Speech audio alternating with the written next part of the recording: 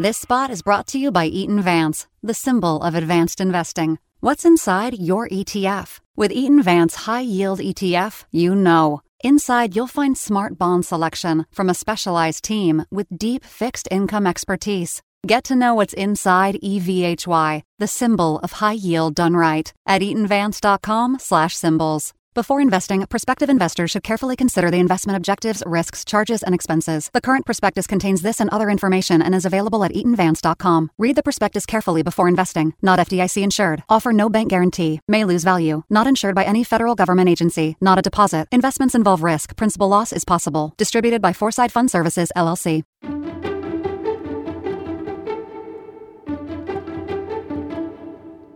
I'm Therese Tucker. I'm the CEO and founder of BlackLine. BlackLine is a software as a service company that helps other companies streamline and automate their accounting operations. To admit that you failed and give up and walk away is, you don't do that. You just continue to keep working at it until you see some success. This is Secrets of Wealthy Women from the Wall Street Journal, helping women empower themselves financially. Now, Veronica Dagher. Therese Tucker talks about how one college course changed her life, the financial stresses of being an entrepreneur, and her strategies for founders over 40. So, Therese, you have said before that you were raised without gender bias. What did you mean by that? Well, I was raised on a farm in Illinois, and I was the youngest of 4 girls. And anybody who's ever familiar with that world knows that farm work has a lot of manual labor, all right? And my dad did not have sons to do manual labor. And so therefore, his daughters were never, ever, ever told that they couldn't do something because they were a girl. We all drove tractors, we, picked up rocks, we herded cows, we did all kinds of crazy things. And many of those things would have typically been done by males if my father had had sons, but he didn't. And so we were available labor, and it didn't matter what gender we were. I didn't realize till many years later what an incredible advantage that actually was. What made you get interested in computer programming then? Well, I went off to college, like many young people do, when I was 17, and I was a business and French major. I started at a university called Illinois Wesleyan in Bloomington, Illinois. While I was there in my second year, I needed a general ed class. I was kind of bored with business and French, and I was thinking about becoming an art major, but I still needed to fulfill my general ed requirements. There happened to be a beginner computer science course. It was the only one that the university offered. I fell in love with programming in that course, and ultimately I switched to the University of Illinois that had a very good computer science department and became a computer science and math major.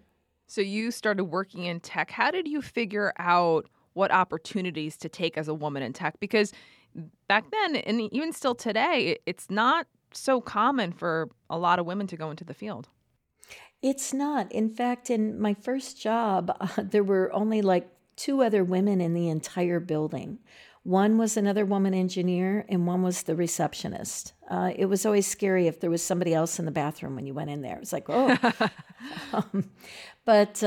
No, the first job out of college, I knew that I wanted to live in California. I had my sister out here. And, I simply interviewed and looked for interesting work at that time. I think it was really about what was the work, what were the people like that I was interviewing, and would it be a good environment to work in? Did you look around and say, oh, these are the skills I need to get to? Was that part of the calculation? In my mind, I was always going to start a company. And, I quit my first job at Hughes Aircraft to go start my first attempt at a company, which was a wild failure. Okay, huge failure. Absolutely almost starved to death. So I was always very focused on what would it take to build a company? Now, in later years, I went to work for a small company called ADS Associates that ultimately was acquired by a bigger company called SunGard. That company, when I started there, had about 50 employees. One of the best experiences ever for learning how to build and run a company, because I had visibility into all areas, how they handled customer support, how they shipped software, how they, did sales. That was super valuable to see all aspects of how to build a company. I would say to this day, one of the most valuable experiences to prep me for this. Besides that, they valued me and they gave me stock options, which is what I ended up using to fund BlackLine for its first 12 years. Is that why you left SunGard to start your own business, right? Because at that point, you had risen to Chief Technology Officer. I had kind of seen the writing on the wall that my career was not going to go a great deal further at SunGard. And again, I thought that there must be a better way to have a software business. One where you took unhappy client calls, where you worked hard to make them satisfied and feel like they got great value out of what they purchased. I just thought it could be done better all the way around. And of course, I had the confidence to think I was the one that could do it. So I took a year off and ended up starting BlackLine around the end of that first year. Neat. So you were a 40-year-old single mom when you decided to start BlackLine. Would you tell us more about how you got that confidence, especially since you had alluded to early in your career you had a business that had failed? I'm not sure where the confidence came from. I think it's one of the traits of an entrepreneur, because other people look at what you're trying to do and say, that's, not even possible. Sometimes I think the confidence is based on ignorance, right? Because I had no idea how hard it was going to be, but I was sure that I could do it. And then, of course, once you're in the middle of it, to admit that you failed and give up and walk away is, you don't do that. You just continue to keep working at it until you see some success. But I've always thought, maybe it's a product of my upbringing. I've always thought, I can do that. I can do that. Coming up, Therese Tucker details how she self-funded her software company, dealt with ageism in tech, and almost gave up on her business.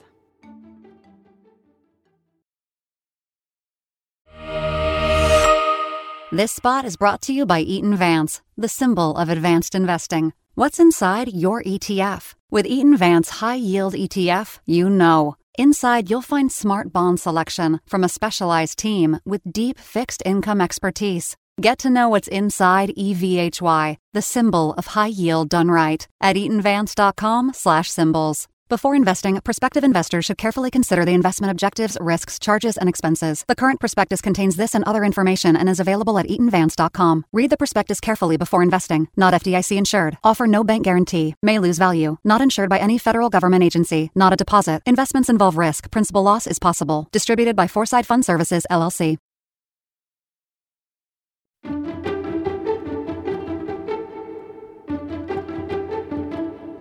You're listening to Secrets of Wealthy Women from the Wall Street Journal. So you bootstrapped your company, meaning you self-funded it in the beginning. How did you manage that?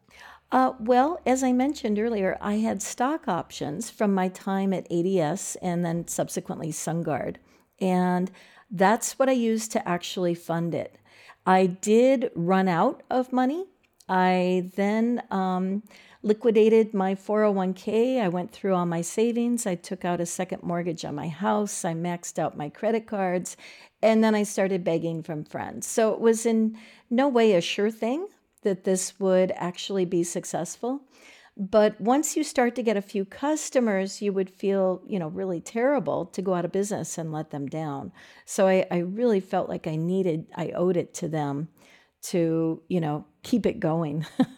You got some big customers early on, like Costco. What was it like to have those sort of early wins? It was fantastic. But here's the thing about, early wins. And in those days, we were selling on-prem software. So you get a win, you basically discount it to whatever it'll take to get the win.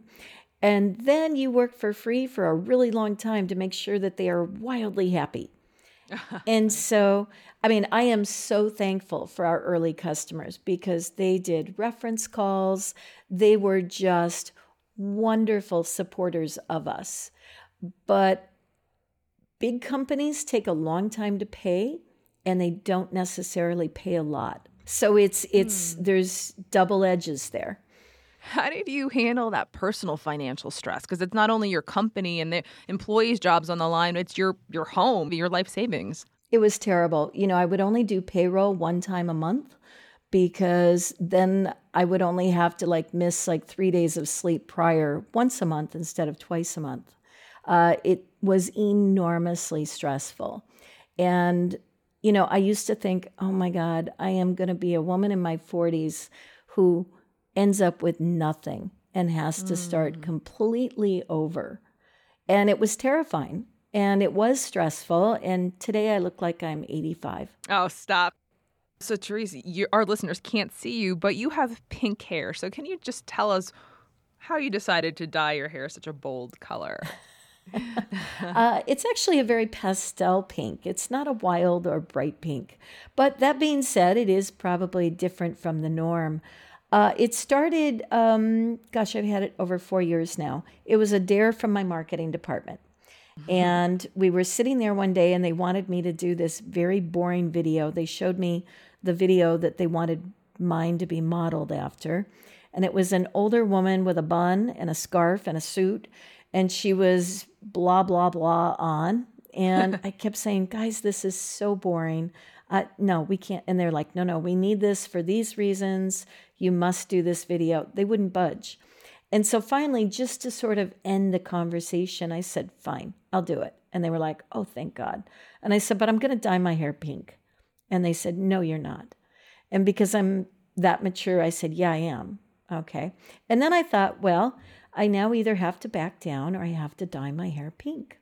And so I thought, well, it's only hair and it can always be dyed back. So I made an appointment at a very expensive salon because if you're going to do something that dramatic, then you want to make sure it's done as best as possible.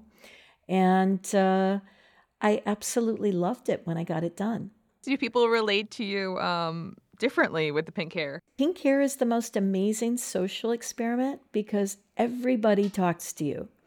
Every age, every gender, every type of person thinks that you are approachable by them and talks to you. Little kids at the beach will bring me their beach ball, right? Goth teenagers in Barnes and Noble. It's old guys hit on me. It's hilarious because it signals to people that maybe you're still alive and fun and interesting, and they want to talk to you. And so I've kept it for 4 years because I really, first off, pink is my favorite color. It feels very natural, and I like the interactions that I have with people as a result. I just want to talk a little bit, though, about this whole aging idea, right? Because we're hearing about how hard it is for older workers to get hired in tech. And by older, I mean over the age of 45, which is not old at all. How unusual were you in the tech startup world to be launching a business at age 40? I think it's pretty unusual. But if you think about it, that's the age when women start to get a little more free time because their kids are in school. I'm surprised that there are not more, women in their 40s starting businesses because it's not like you're for, the prior 10 years or so that you're just carefree, right? If you've chosen to be a mother. Right. So yes, I think it's very unusual. It was actually the ideal time for me. It also, being an entrepreneur, gave me a ton of flexibility.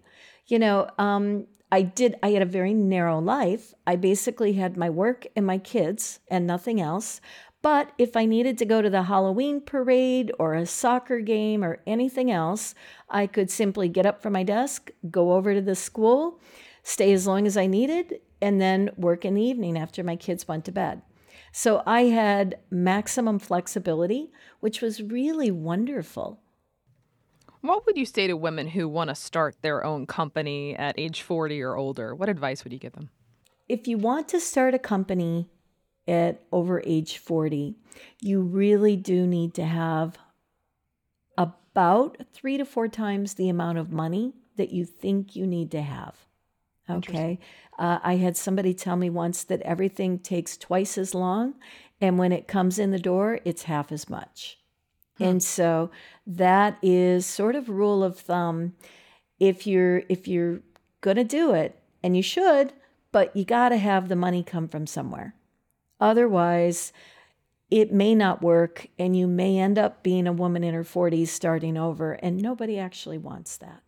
There were many, many times when I regretted starting BlackLine, when I was not sleeping from the stress. You cannot underestimate how hard that is. Okay, I mean So if you don't have the stomach for that, don't do it. I mean, just don't do it. It's extraordinarily hard. And if I could have figured out how to have to just shut the whole thing down, there are several times that I would have done it. There was one point where I was taking a walk with my husband, and I said, I'm so tired. I'm so tired of working all the time and never having any money.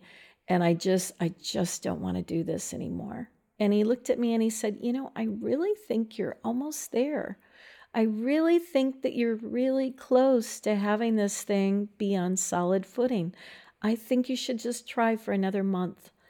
And I was like, oh, all right. And he was right. And it was wonderful, right?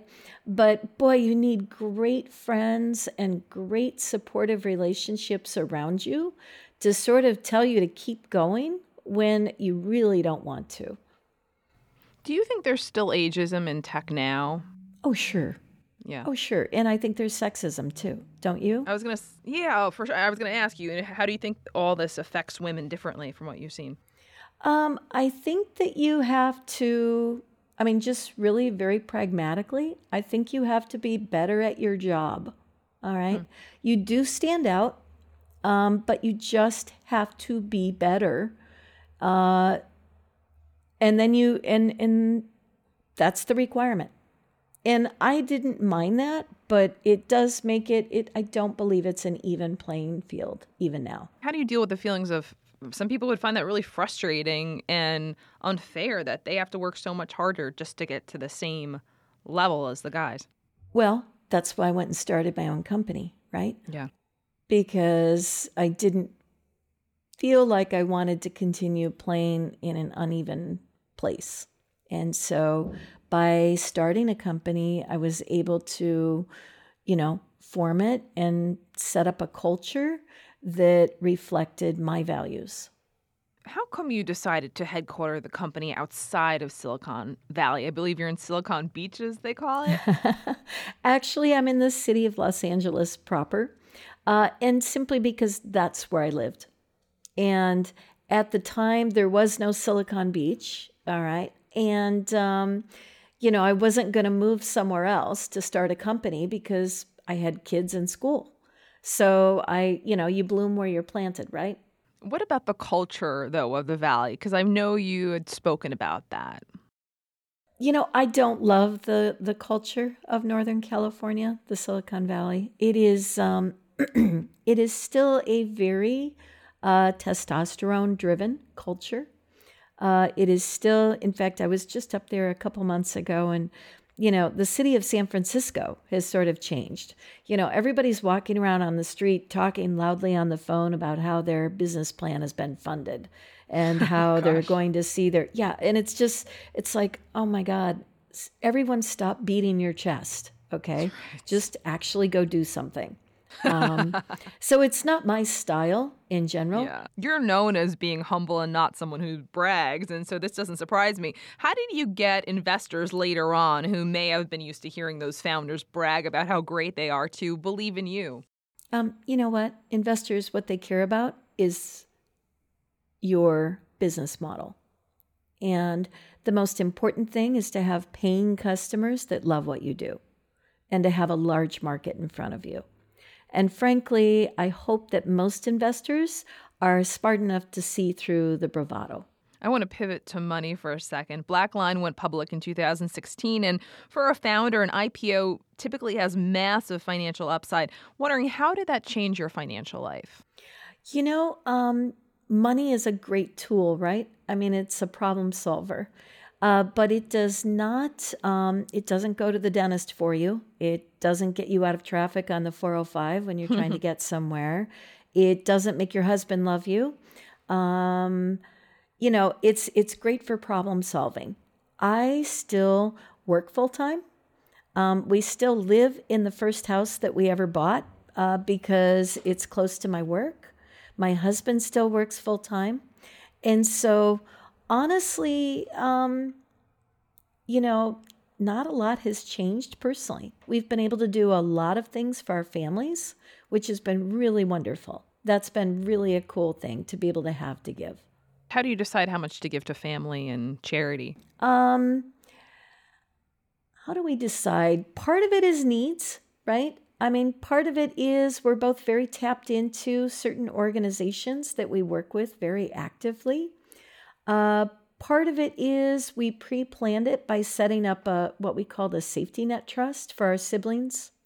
So there's a number of things that were planned ahead of time in order to sort of make it very transparent. But I would say probably through, you know, the organizations that we know. Time now for your secrets. I'm Therese Tucker. I'm the CEO and founder of BlackLine, and my money secret is you can't take it with you.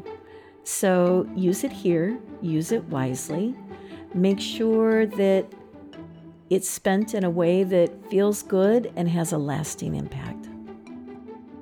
Be sure to check out more episodes of Secrets of Wealthy Women on Apple Podcasts, Google Podcasts, or your favorite podcast provider. I'm Veronica Dagher. Thanks for listening.